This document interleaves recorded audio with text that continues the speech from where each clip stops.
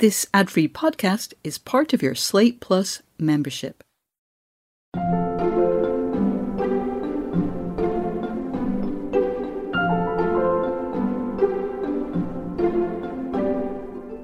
A lot of times people want to be like, why does the computer do this? And it's like, why does your cat do that? You can't know some things. But knowing how to refer people, knowing how to say no in a way that isn't just kind of a crappy, I can't be bothered, is its own skill. Welcome back to Working. I'm your host, Isaac Butler. And I'm your other host, June Thomas. June, this is like our 5th recording session in 7 days, so I almost feel like we're back in an office together or something. Isn't it blissful? If only there were free snacks and a freshly changed Wi-Fi password that we had to hunt down. Yes, that's true, June. Even longtime Slate podcast heads might not know that Shasha Leonard, most famous for reading emails on Mom and Dad Are Fighting, who's also the head of IT at Slate, used to change the password every month to something new, and every time it was delightful and whimsical and would put a smile on your face and make you happy for the first of the month. Yeah. But enough about that. Whose voice did we hear at the top of this week's episode? So that was Jessamyn West. She is a librarian and a rural tech evangelist, and I'd never spoken with her before this interview, but I feel like I know her because I've been reading her Twitter feed and a blog that she keeps about her reading for many, many years. You know, I think this might be our first librarian guest, which I'm excited by because my younger brother is a librarian. Oh. Many of my friends are librarians, and I'm happy to see them represented here. But so what did you all talk about for Slate Plus today? So we spoke about Wikipedia. Jessamyn spent 10 years on the Wikimedia Foundation Advisory Board, and she still spends a lot of time creating and improving Wikipedia entries. And I wanted to know why she does that and how and why she thinks Wikipedia improves people's access to information, which ultimately is her big passion. Well, that sounds delightful, and I don't know about you, but I could use all the delight I can get, which is why I subscribe to Slate Plus. I did it even before I had a podcast for Slate, and let me tell you, it's only gotten more worth it. You get full access behind the paywall, bonus segments on shows like this one, exclusive episodes of shows like Slow Burn and Big Mood, Little Mood, and you get to support everything we do right here on Working. Sign up today at slate.com/working+. And now, for some more delight, let's listen in on June's conversation with rural librarian Jessamyn West.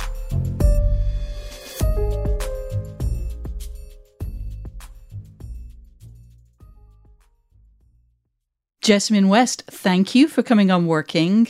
I usually begin these interviews by asking my guest to describe what they do, but you have such a fantastic Twitter bio. I wonder if you could sort of explicate it if I read it aloud. This is the first section. Rural tech geek, researcher, proud member of the Librarian Resistance, collector of mosses, enjoyer of postcards, and then you provide your P.O. box and pronouns. So what does all that mean? I sort of grew up in the time where it was important to make your resume interesting if you wanted to get a job. And over time, I just, and Twitter doesn't give you a lot of space. And right. So I wanted to sort of synthesize it down to both the things that were true and the things that were interesting. So I live in rural Vermont. I work with computers, which is more interesting and unusual in rural Vermont than it might be other places. I like to look things up, and so often I'll help people do that, and that's why I put that there.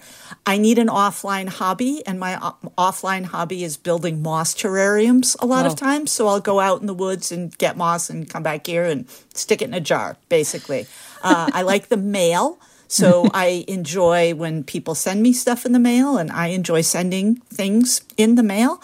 And the Librarian Resistance is a thing that kind of started up under the previous administration and is still necessary, regrettably, in this administration. And I think it's important for people to know in a general sense that librarians are willing to help you with your problems, even if the government thinks you don't deserve help with those problems. And that's a signaling way to let people know that it's a thing that we as librarians tend to value.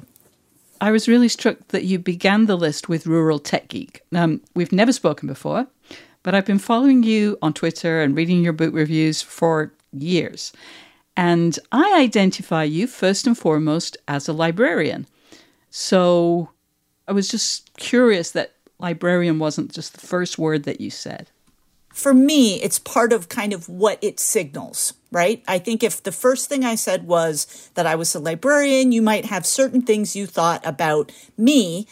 You'd probably get my hairstyle right, and you'd probably get the kind of sweater I'm wearing right, but you might not sort of fully understand what my thing is. Whereas, the fact that I live someplace rural, and I grew up someplace rural, and except for a brief foray into Seattle, I've lived in rural locations. And that's a sort of a central part of my identity. And that and the intersection of that and technology is more unusual than you might think. Yeah. Okay, so let's talk about what that work is. As I said, keen follower on Twitter. And my favorite recurring feature, if you can call that something about someone's life, is drop-in time. Can you explain for people who don't yet follow you what that is and what you do there? Sure. I've lived in Vermont since the late 90s, and I originally thought I wanted to live in Vermont because I wanted to be like a solo librarian. I wanted to work at a tiny library where I was the person and I would help people with that. And then I moved to Vermont and met many of those people and realized they do a lot of things that I don't do and can't do. I'm not good at. Like what? I'm not great with kids. I don't have any, and I enjoy them, but I am not great with figuring out what they want to see in a puppet show, for example. Programming, doing events, I'm not great at because I know what I like, but I'm not always as great at understanding what other people will like. Okay. And running a building is challenging. I'm not great at running my own building, so I don't know if I'd want to take another building. Yeah. But, my strengths, which were kind of doing computers, making computer stuff very clear, and working with people, even people who are very bad at computers, if I'm being honest without being judgmental, was my special skill. And so after some work, doing outreach work in libraries, which I very much enjoyed, and a lot of special projects kind of stuff, I wound up with a job locally doing sort of local rural library assistance, kind of. I was an AmeriCorps volunteer through a local tech ed school. And one of the things that we realized was we had a bunch of basic technology classes in the adult education program. And we would have people showing up to a basic technology class like Microsoft Word, what is it, kind of thing. And people wouldn't even have the skills that they would need to be able to take that class. They couldn't use a mouse. They didn't know what a right click was. They didn't know what a menu was. And no big deal, right? Yeah. You know what you know when you know it. But we found that we needed a more remedial way to get people ready for those classes. And what that turned into was what we call drop-in time, where it would basically be me hanging out in a room at the tech center, couple hours a week. I mean, at first it was probably 4 hours a week. It was big. And it's fluctuated over the last 15 years. And people could just come in with their questions. And it wasn't a class. And part of the deal was always there were going to be other people there. So you had to share. And we would try and help you with whatever your thing was. And so, that could be learning to use a mouse or figuring out how to type a resume or what people think of as computer skills. But sometimes it was just like, I need to set up a dating profile and I don't understand what these words mean in this app. Or I'm trying to get this email sent and I don't know why it isn't sending, or any number of things. And I've been doing that in some variation through the schools, through the libraries, through my own self-funding, depending on how that worked, since 2005. And it's my joy. Wow. It is where I am my happiest, even though It is also deeply frustrating, both just because sometimes the problems are hard, but also it just makes me mad at how technology could have been better and isn't. You know what I mean? Yeah. One of the things that we often discuss on working is conflict and like how people resolve disagreements when they're collaborating together. Now, that's one thing if you're talking about, people in a band or, a theatre director and a writer. But in your case, I wonder what happens when you're unable to help someone. Like, what happens when you're stumped? I should be clear. I am never stumped, but I can sometimes get to the end of a road and tell people, you can't do this. I mean, for instance, I had drop-in time yesterday, and there is a woman who has a blog that she did, and she's got 150 postings, and it's on Wix, right, which is a platform that you can build stuff on. Mm-hmm. She now wants to get off that platform and onto her own WordPress blog. Simple, right? Computers. It's just data, right? No, Wix doesn't have an exporting feature. And so there's two answers to this woman's problem, right? The one answer is there's no built-in tool where you can do this yourself. Mm-hmm. That's a hard message. Yeah. But then the second message is, but with heroics, a person could do this. Now, that person's probably not going to be me because I'm a shared resource, and I tend not to do heroics if it's not an emergency. But realistically, she could pay a guy or a lady or a kid, most likely, and actually solve that problem. And so the biggest thing I found with having to have the answer be no, right, is explaining why the answer is no and what the texture of that no is, right? Because with computers, it's so rare that something just can't be done. But it is often the case that it is not worth doing it. Yeah. And people have to make those individual calculuses for themselves.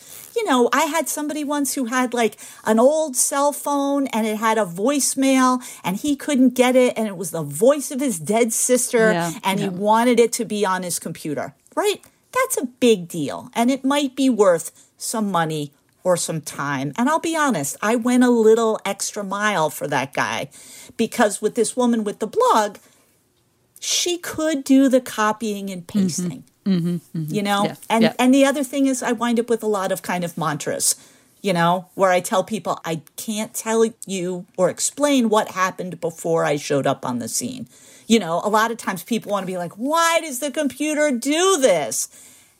And it's like, why does your cat do that? You can't know some things. You just can't know. But like friendly, supportive.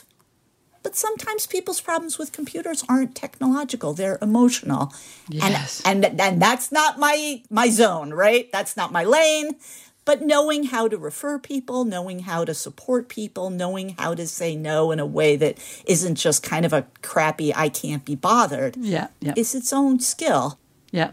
Well, when I go to my local library, I don't always interact with librarians anymore or not kind of directly because if I'm just going to borrow or return books, there's a lot of self-service options now. But so when I'm in the library, if I do have to talk to someone and so I'm in line, I hear a lot of the other patrons' questions. And I admit sometimes they're my questions too.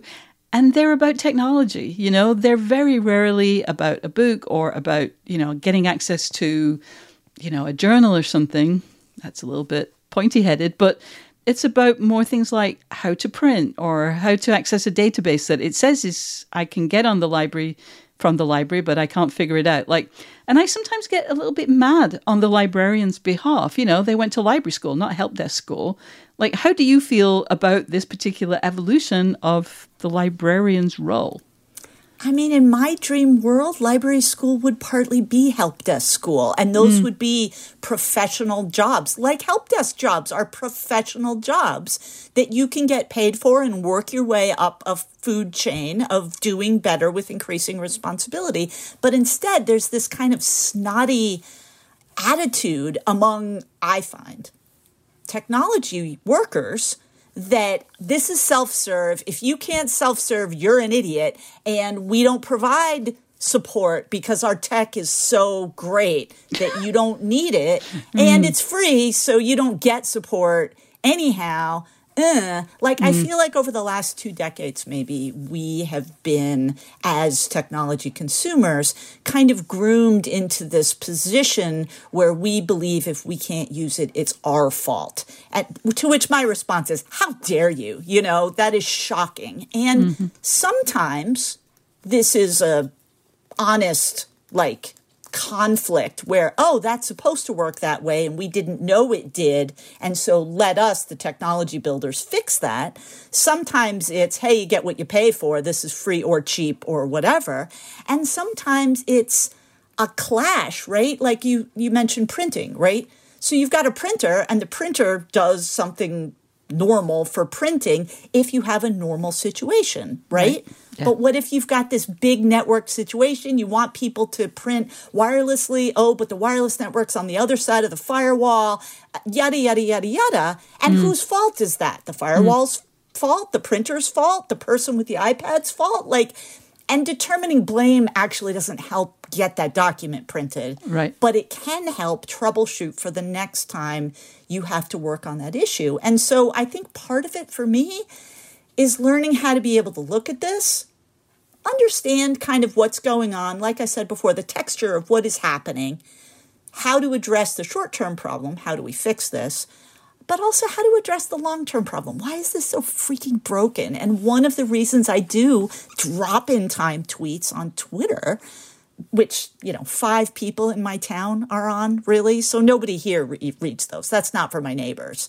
In fact, sometimes I talk about my neighbors, let's be honest. And is because the people who build technology are on Twitter. Yeah. In general. And so sometimes they can see that and be like, oh my God, it would never have occurred to me that something. Because maybe Wix doesn't export blog posts as a business strategy, and that's fine. I mean, you can make whatever dumb decisions you want. And again, it's free. Yeah. But maybe it encourages somebody else to build a Wix exporting tool because there is an RSS feed underneath there. You could do that. This is a thing that people could build. And maybe that helps make the world a little bit more technologically just for the people who need it and can't build those tools themselves. We'll be back with more of June's interview with Jessamyn West after this.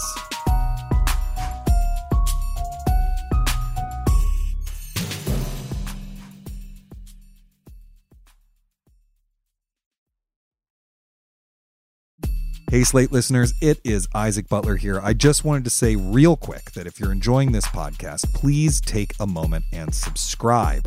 Just click that subscribe button wherever you get your podcasts, and that way you'll never miss an episode of Working. Also, you might have noticed we have a new bi-weekly bonus show called Working Overtime, where we are heavily featuring emails and voicemails, correspondence, ideas, and requests for advice from our listeners. If you would like to be part of our show, please email us at working@slate.com or call us and leave a voicemail at 304-933-WORK. We've really loved the emails and voicemails we've gotten so far. We're taking lots of people's requests and putting them to work at the show, and so we look forward to hearing from you. All right, back to the show.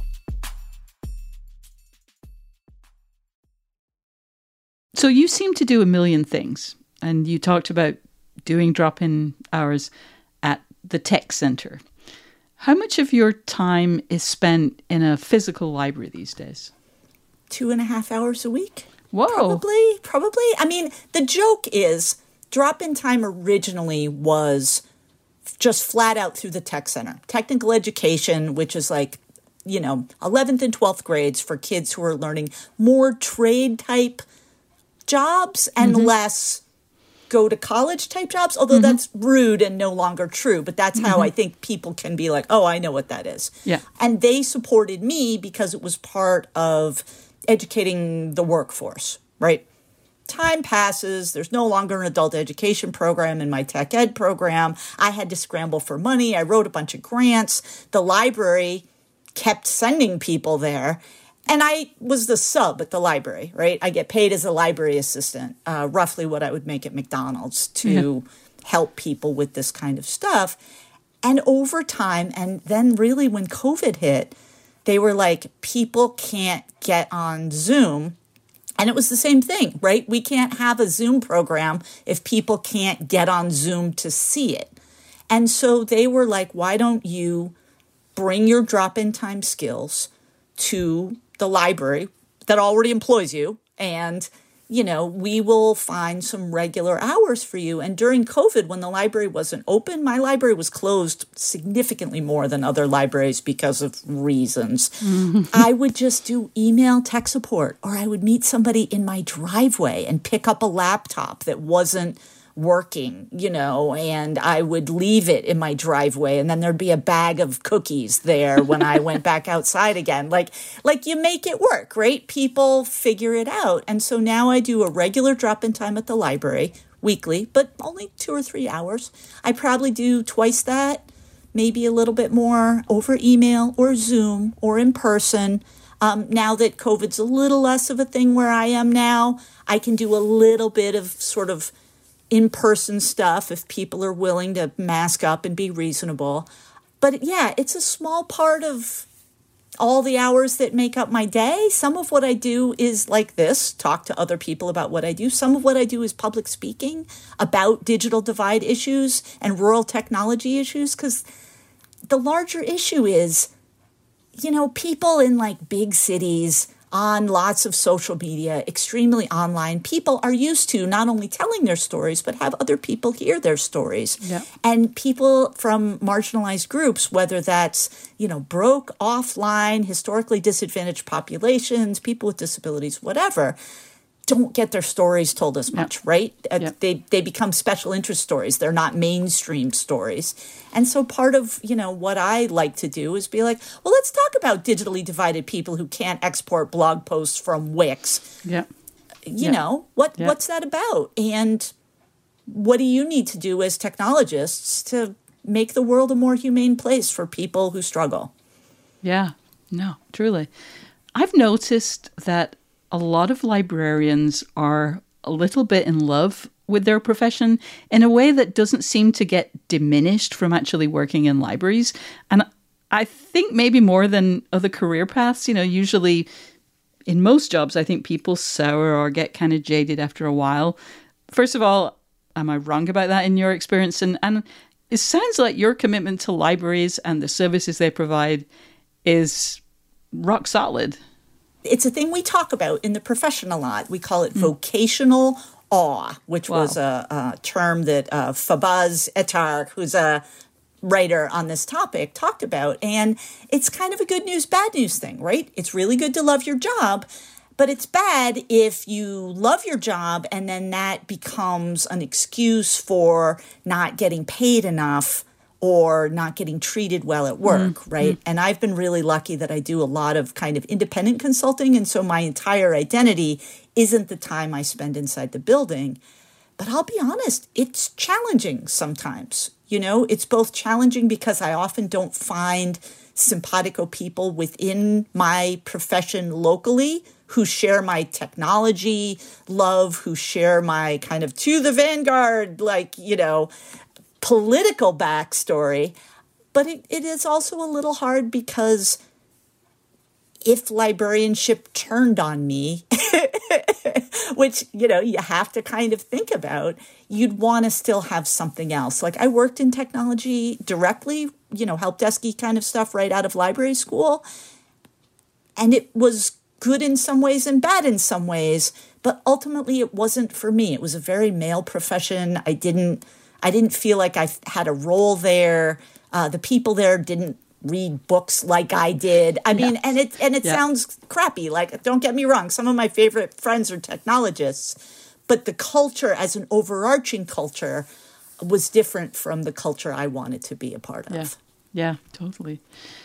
You seem to do a lot of very creative things to encourage library use. I saw that you made it possible to sponsor a race car that I think had a message on it that said, use your library or something like that. I've got a need to read. Go to the library. I've got a need to read. Go to the library. Okay, that's great. So how did that particular sponsorship come about? And also, why do you do that? I mean, don't people just know what libraries are and what they're for? You know, what's your thinking there?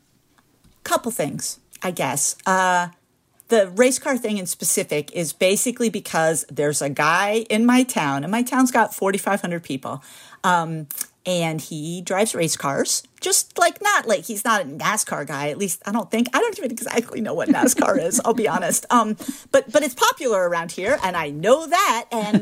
And part of it is we ignore that at our peril. Mm-hmm.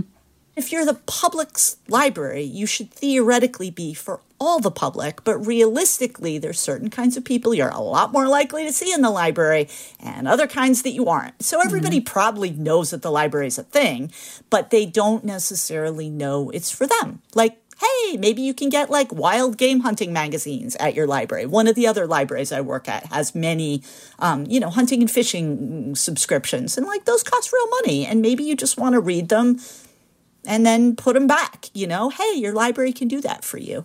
And so there's this guy in my town. He runs the water department. He posts a thing on our little neighborhood mailing list asking for sponsorship for himself and his daughter, who is, I believe, in high school, maybe just getting out of high school, and she's a race car driver.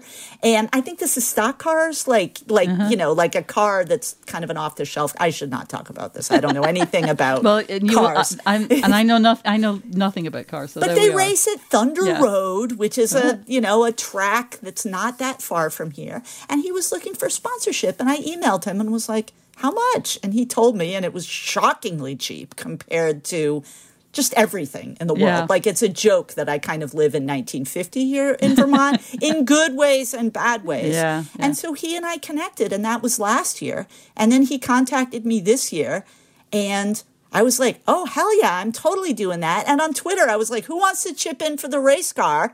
And people donated. They donated so much money that I also got her a gift certificate at the local chef's farm stand, because people love that idea. And so partly it's an internet thing, right? Internet people like to see that because it makes them happy. But partly it's a real thing, right? Because, that young woman and her dad and their friends now feel that the library knows they exist, thinks that what they do is cool, acknowledges that they're part of our community. Yeah. Because I think a lot of times we can just sit in our building, wait for people to come in, and if they don't come in, be like, I guess they didn't want to come in. It's their problem. And it isn't their problem. So you mentioned it a little bit earlier, but, pretty much every workplace was affected by the COVID pandemic. But libraries are physical spaces that have traditionally at least relied on face-to-face human connections. How did the way that library works change? And do you think that any of the sort of solutions they've found will stay in place after the pandemic ends? I was just literally talking about this earlier today because there's a Vermont working group on the status of libraries in Vermont, and they're collecting testimony and kind of learning about how libraries deal with some of this stuff. And one of the things that we found, and this is true with digitally divided stuff generally, we have a lot of mailing lists and different ways that librarians can share information, but not all the libraries are on those mailing lists. And so the ones that were connected got better connected and had better information and were better prepared and had more ideas. And the ones that weren't connected remained kind of isolated. And my particular library, did a ton of curbside, brisk business. That was cool. But they didn't do some things that and whatever, everybody's backseat driver with this kind of stuff. But they didn't do this kind of stuff that for me, being a very tech forward person, would have done. We saw libraries in other states, they had a Zoom room and they would share it. Do you need a Zoom room? You can sign up for our Zoom room for some time and then you'll have it. They would do, outreach. You could write letters to pets at the library and they would write back. Because remember, a lot of us were bored and frightened, right. At the beginning. And having a library that recognized those needs and not just your information needs was huge. But like when Omicron started ramping up again at the end of 2021, my library closed the doors again. And they were just like, nope. Ventilation, we can't do it. And I did not agree with that decision because I felt like people were exhausted and I felt like people needed a library. They needed a place to go inside. If you're in a situation at home that's not stable, we have a lot of kids who come to the library after school and kind of stay there until the safe parent gets home. Like, that's crappy when you tell them you're not going to be open. And they opened again in April. I have concerns, but I worked through channels and talked to the people on my board and tried to get other people on the board to help sort of make that work. And I think for some people, maybe curbside solves a problem for them in various ways, right? Obviously, COVID's not over, but also maybe it's easier for you to just drive up and have something dropped off in your car. And the hugest thing at my library, curbside printing. Printing sucks. Yeah. It always sucks. Yeah. Yeah. And being able to just have an email address, you can email a document, not the easiest thing for everybody, but I think it's a thing a lot of people can do. And then just going and picking up your document and throwing some money in a box, awesome, right? And then you don't have to use a public access computer. Great. And then, you do have to trust the librarian, to look at your stuff, which you did kind of anyhow, let's be honest. Yeah. And so I think looking at those kinds of things and seeing what was good, like book groups, Zoom book groups. I have a friend who's deaf. Book groups have always been kind of difficult for her. She goes to Zoom book groups, turn the captions on, which my library didn't know how to do for the first year of COVID and didn't ask. I'm not sure why. And now she can interact with her book club safe at home and read along. It's even easier than being in person, especially with masks on. I think a lot of these things, the accessibility thing, you ask any person, well, not almost any person, but many people who are disabled, and they got more access in many cases, access that they've been clamoring for decades. And that's crappy that it took everybody becoming temporarily, incapacitated in a way for this to happen, but it did mean, I think, more people became aware of accessibility issues, and hopefully some of that stuff is going to stick, right? I don't ever want to go to a Zoom program where I can't turn on captions again, and I shouldn't have to.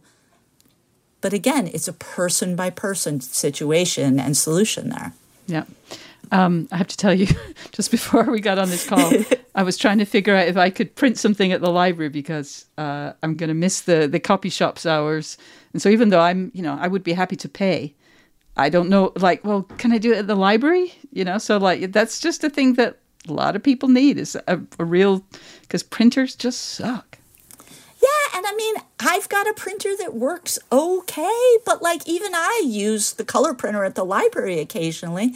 And in my dream utopia, right? I've always been a bit of a collectivist kind of anarchist to begin with. Why is everybody buying a printer? Yes. It's so stupid. Why don't we buy one or two good printers, share them collectively, and share the costs associated with it? And that's really what's happening when the library buys a printer, presuming then there's not a staff person standing in the way of you using it or otherwise problematizing it. Because, I'd be the last person to be like, oh, yeah, all libraries are amazing. And if you don't think so, it's you who are the problem.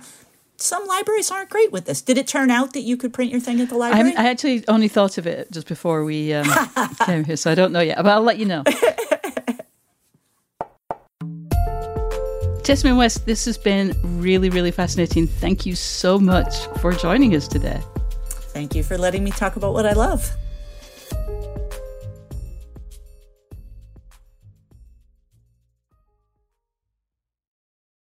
June, I just loved your conversation with Jessamyn West. And I think even though her profession isn't a quote unquote artistic one, it's still chock full of useful, creative advice. So I want to spend a bit of our time now highlighting it. And the first big one for me was know who you are and what you are good at. Jessamyn knows she's not good with kids. She doesn't love planning events. She's not really hepped up to run a building, but she is great with and knowledgeable about technology, and she's exceptionally talented at teaching people how to use it. And so she's really focused in on that in her job. But you know me, I'm going to complicate everything. So I wonder, how do you figure out when you need to work on expanding your repertoire or toolbox or what have you, and when you need to go deeper on what you already know and are good at? Oh, Isaac, this is something that I think about a lot. And one of the things that I'm bad at is delegating, which means that I tend to hold on to tasks that I really should hand off.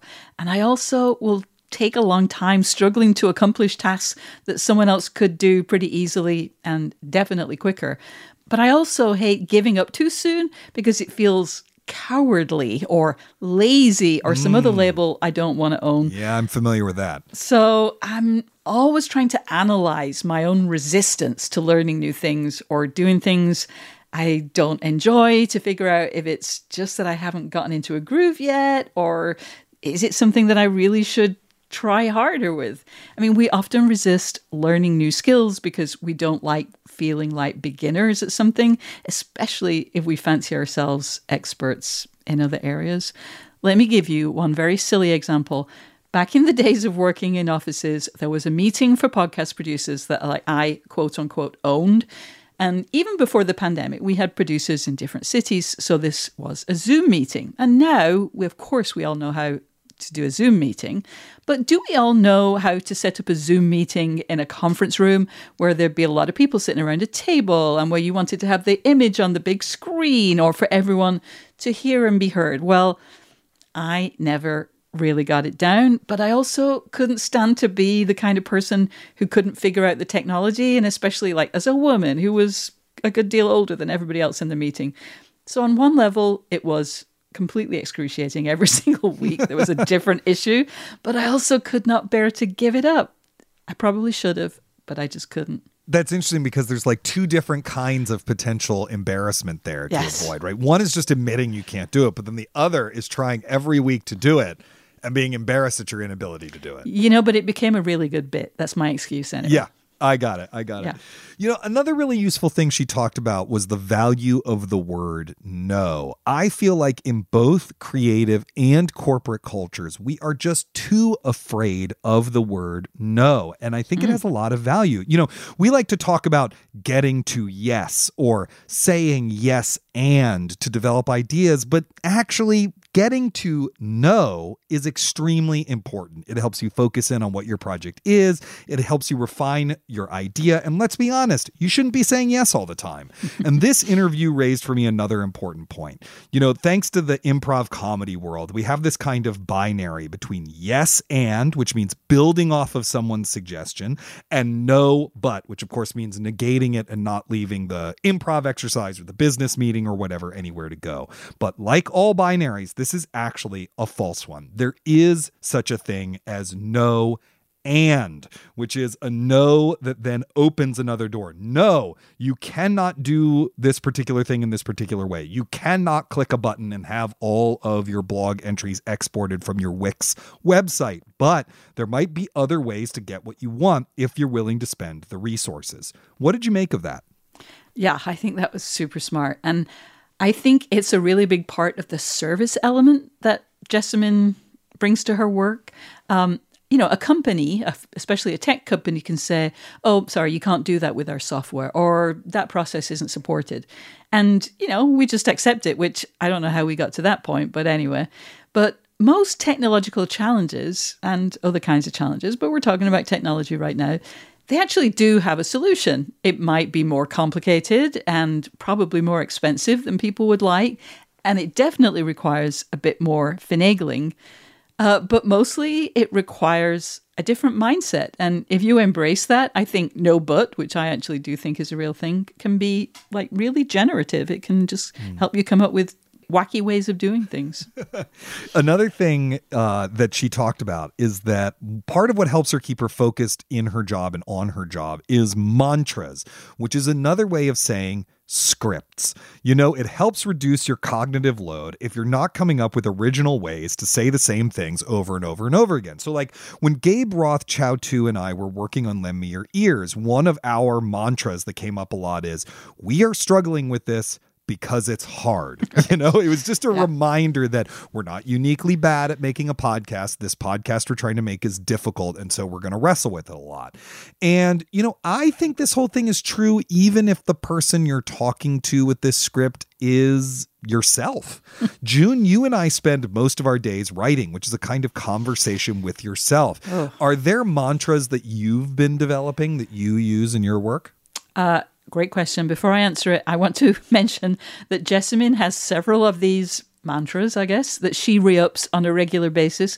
One of my favorites is her Friday afternoon Twitter reminder to not clear out your own inbox at the expense of someone else's, or as she puts it, schedule it for later. Help other people with their work-life boundaries. A friend of mine has as her email signature on her work email that you should reply to her email during your own work hours. It says something like, my daily schedule is not the same as yours, and just because you might be getting this at night doesn't mean you have to answer it tonight, or something like that, which I think is really wonderful and generous. Yes, I've seen similar signatures, and it is amazing how much of an impact that can have. It certainly made me think, oh, okay, yeah, good point. Yeah. So one thing that I have been struggling with, it's been coming up a lot, so in fact so frequently that I know I need to figure out a script for it, is when a research rabbit hole is really fun and it gives me like an intellectual buzz, but I also know that it's almost certainly not the right use of my time, at least not now. You know, maybe later in the process when I've got a first draft of everything, sure, enjoy yourself, knock yourself out. But I've been trying to develop some kind of test, like something to help me determine, do you have to do this now?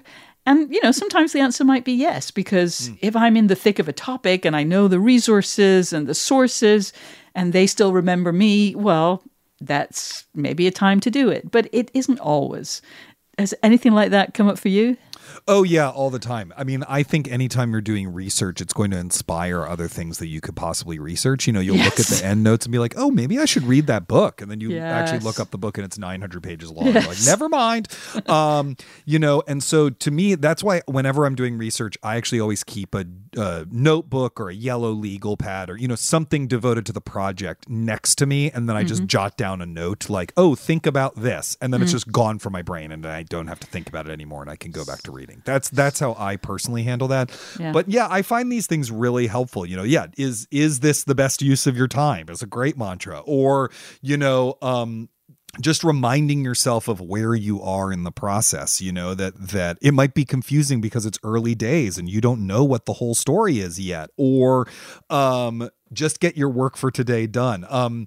There's one that came from one of the subjects in the book, The Method, that I think about all the time, which is the purpose of today's rehearsal, or I guess we could say today's creative work. The purpose of today's creative work is to prepare for tomorrow's creative work. So you don't have to actually worry about completing anything that day. You're just trying to move it along enough that, like, as you go to sleep, your brain's going to do a lot of work and then get you ready for the next day. And I find that is a really helpful way to be generous with yourself, because when you're in a long-term project, no one day's work feels like you've done enough. Right. And, you know, sometimes too, the world will come and say, you know what? Yeah, you should. So I really have been thinking about this, like, this is too much detail. This might be a footnote. That footnote might get cut. Don't waste your time on this. And then today I was in one of those, like, really basically study sessions, and I came across a fact that actually was, you know, I had written in a line like, you know, this thing existed. I never found any evidence of this being used against a lesbian bar.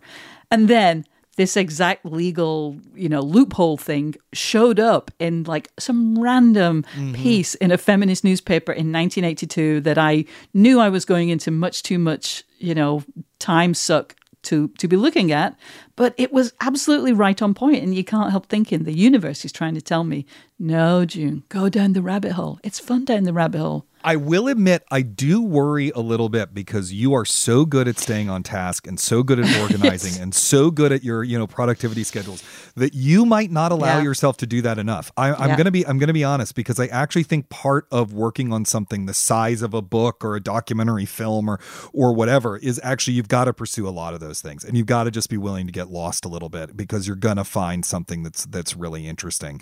But the other problem is that, like with the method, the subject that you're talking about is an infinite one. You could spend the entire rest of your life researching this book. Exactly. And so you got to find the balance between those two things. Right. Another way to balance things, that was a good segue, wasn't it? Another way to balance things that came up in this interview was Jessamyn's discussion of the concept of vocational awe, which is, a concept I know a lot about, but I had never heard that term, and I'm going to use it from now on. It's something we talk about in the arts all the time, which is, that you are so in love with your job that creates a certain level of fulfillment beyond the ways that it contributes to your life, like, money or prestige or whatever. Most of us take a pay cut to work in the arts or in media right now, frankly. You can make more money doing almost anything other than working in the nonprofit American theater, for example. And we do this because the work is personally fulfilling. We believe in it. We think we are contributing to the greater culture at large. It's meaningful to us. But holy shit, does vocational awe open the door to exploitation and abuse? I think it's not as bad in the librarian world because the supply of labor doesn't so vastly outstrip demand like it does for actors or freelance writers or whatever. But still, it's a problem. Yeah, it's a problem, and it's an amazing concept. And obviously, as you mentioned, it's definitely also true of journalism. People who are able to think up story ideas on a regular basis, perhaps a daily basis, research them quickly and turn what they find into a compelling story, those people have gifts that would almost certainly earn them a lot more money in just about any other field. And yet, there's a romance to the profession that sucks people in, me most definitely included. We're adults and we don't always have to do the sensible thing, the rational thing.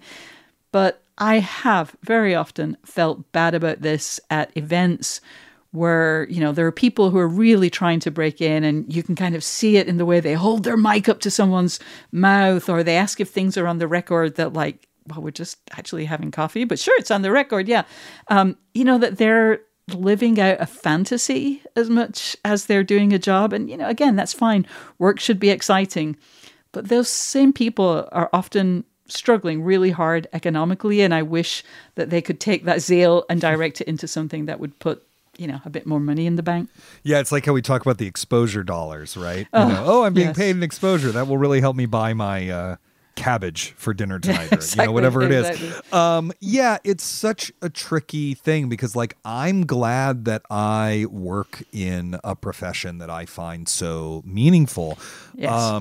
But the truth of the matter, A, that's made somewhat easier because, like, my wife has a good job and things like that. And B, the truth of the matter is that often the people we're paying less, or the fields we're paying less, are also treated with less respect. Yes. And that's the difficult thing, is like, how do you also create, which in my experience at Slate's done a very good job of, don't get me wrong, but how do you also create a working environment that is fun and positive and respectful, because no one's making a lot of money and we're all doing this in part out of love. That's hard, I think.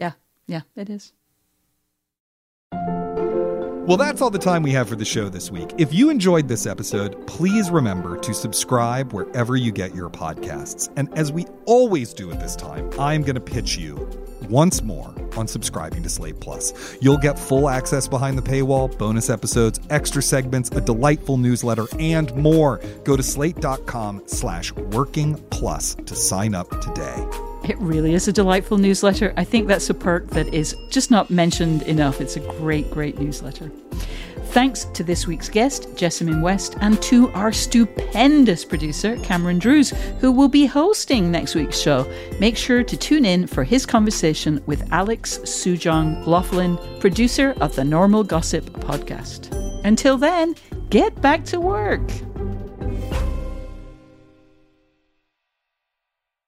All right, so this is for our Slate Plus members. Thank you for your support, Slate Plus members. So Jessamyn, I would love to learn more about your work as an editor and contributor to Wikipedia. I know you spent 10 years on the Wikipedia Foundation Advisory Board.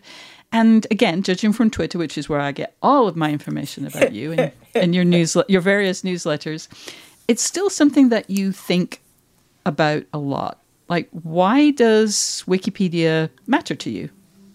This month, I've been heavily into Wikipedia more than usual, even because there's a program called 100 DC Women, which is just a campaign somebody started to try every, whatever month this is, May?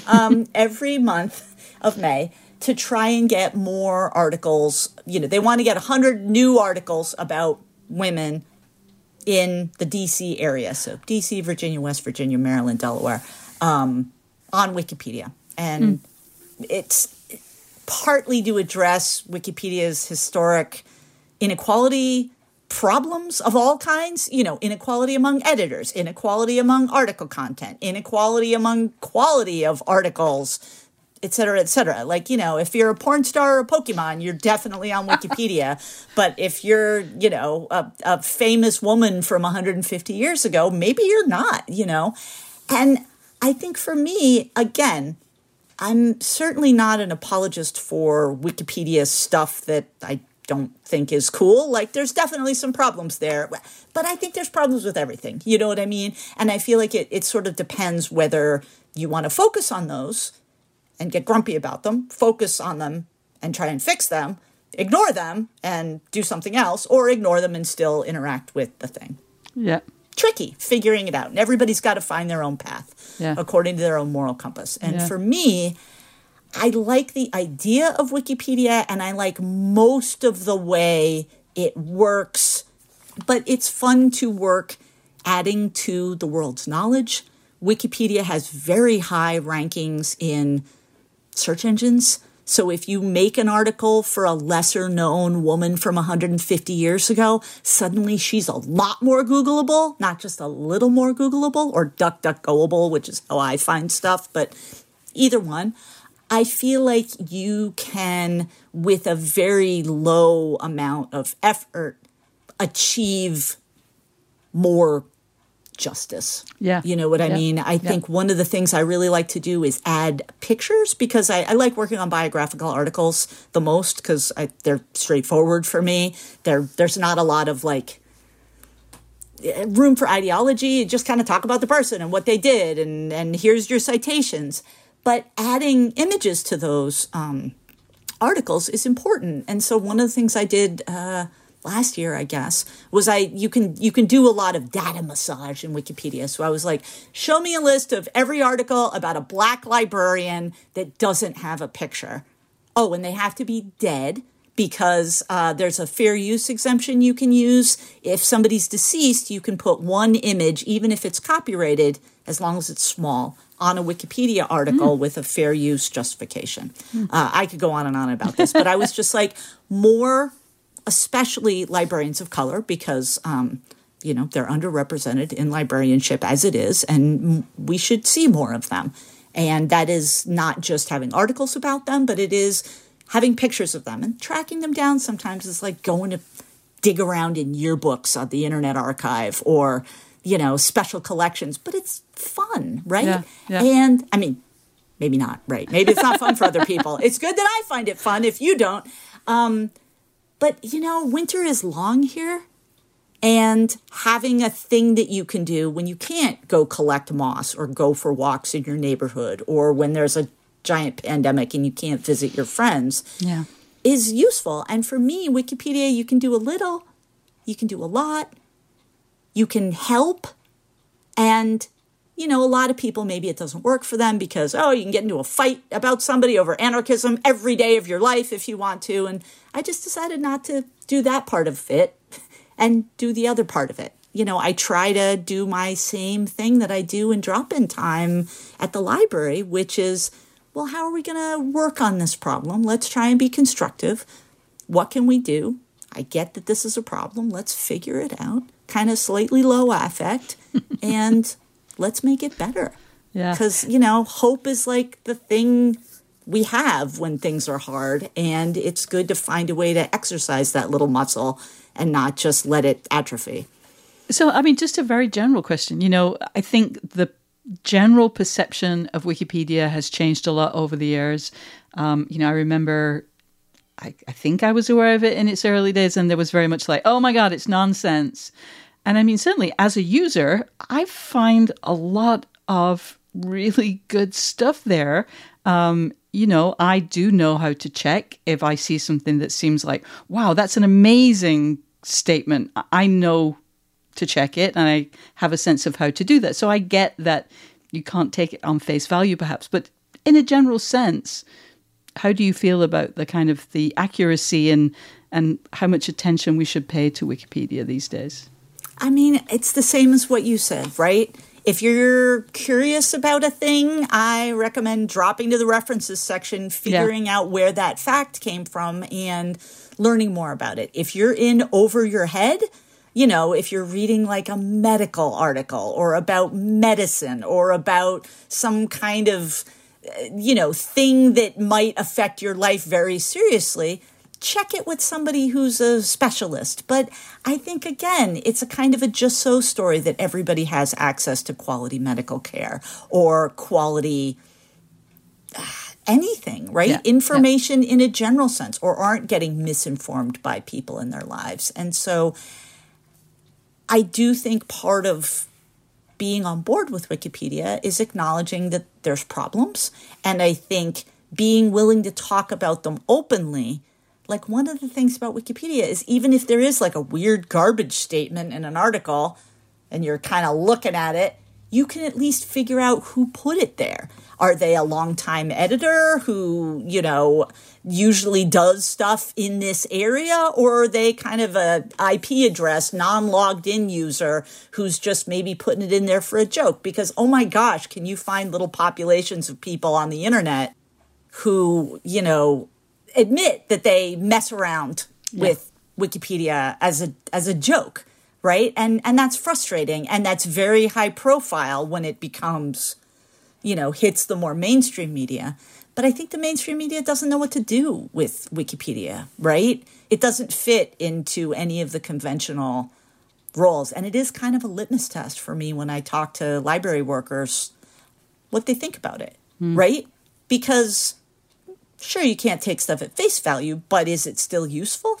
Absolutely. And, in some cases, it's more accurate than print sources, and it's definitely easier to use than databases in almost every case. Yeah. And I can check the citations on Wikipedia. I can't in a printed publication. I mean, maybe, again, potentially, but it's so much easier on Wikipedia. Anyway. Yeah, exactly. And, the big joke that we have in the world of librarianship is that librarians like to search and everybody else likes to find. And Wikipedia is where people actually find stuff. Like, I don't mind digging around in old high school yearbook photos to try and find a picture of, Thomas Fountain Blue, who was an old African-American librarian. But, most people aren't me. And it's really important for people in knowledge professions to understand that most people aren't you. And if you're working with and for those people, if you serve those people, it's really important to understand that and really know that more fully. Don't just be like, well, works for me, so it works.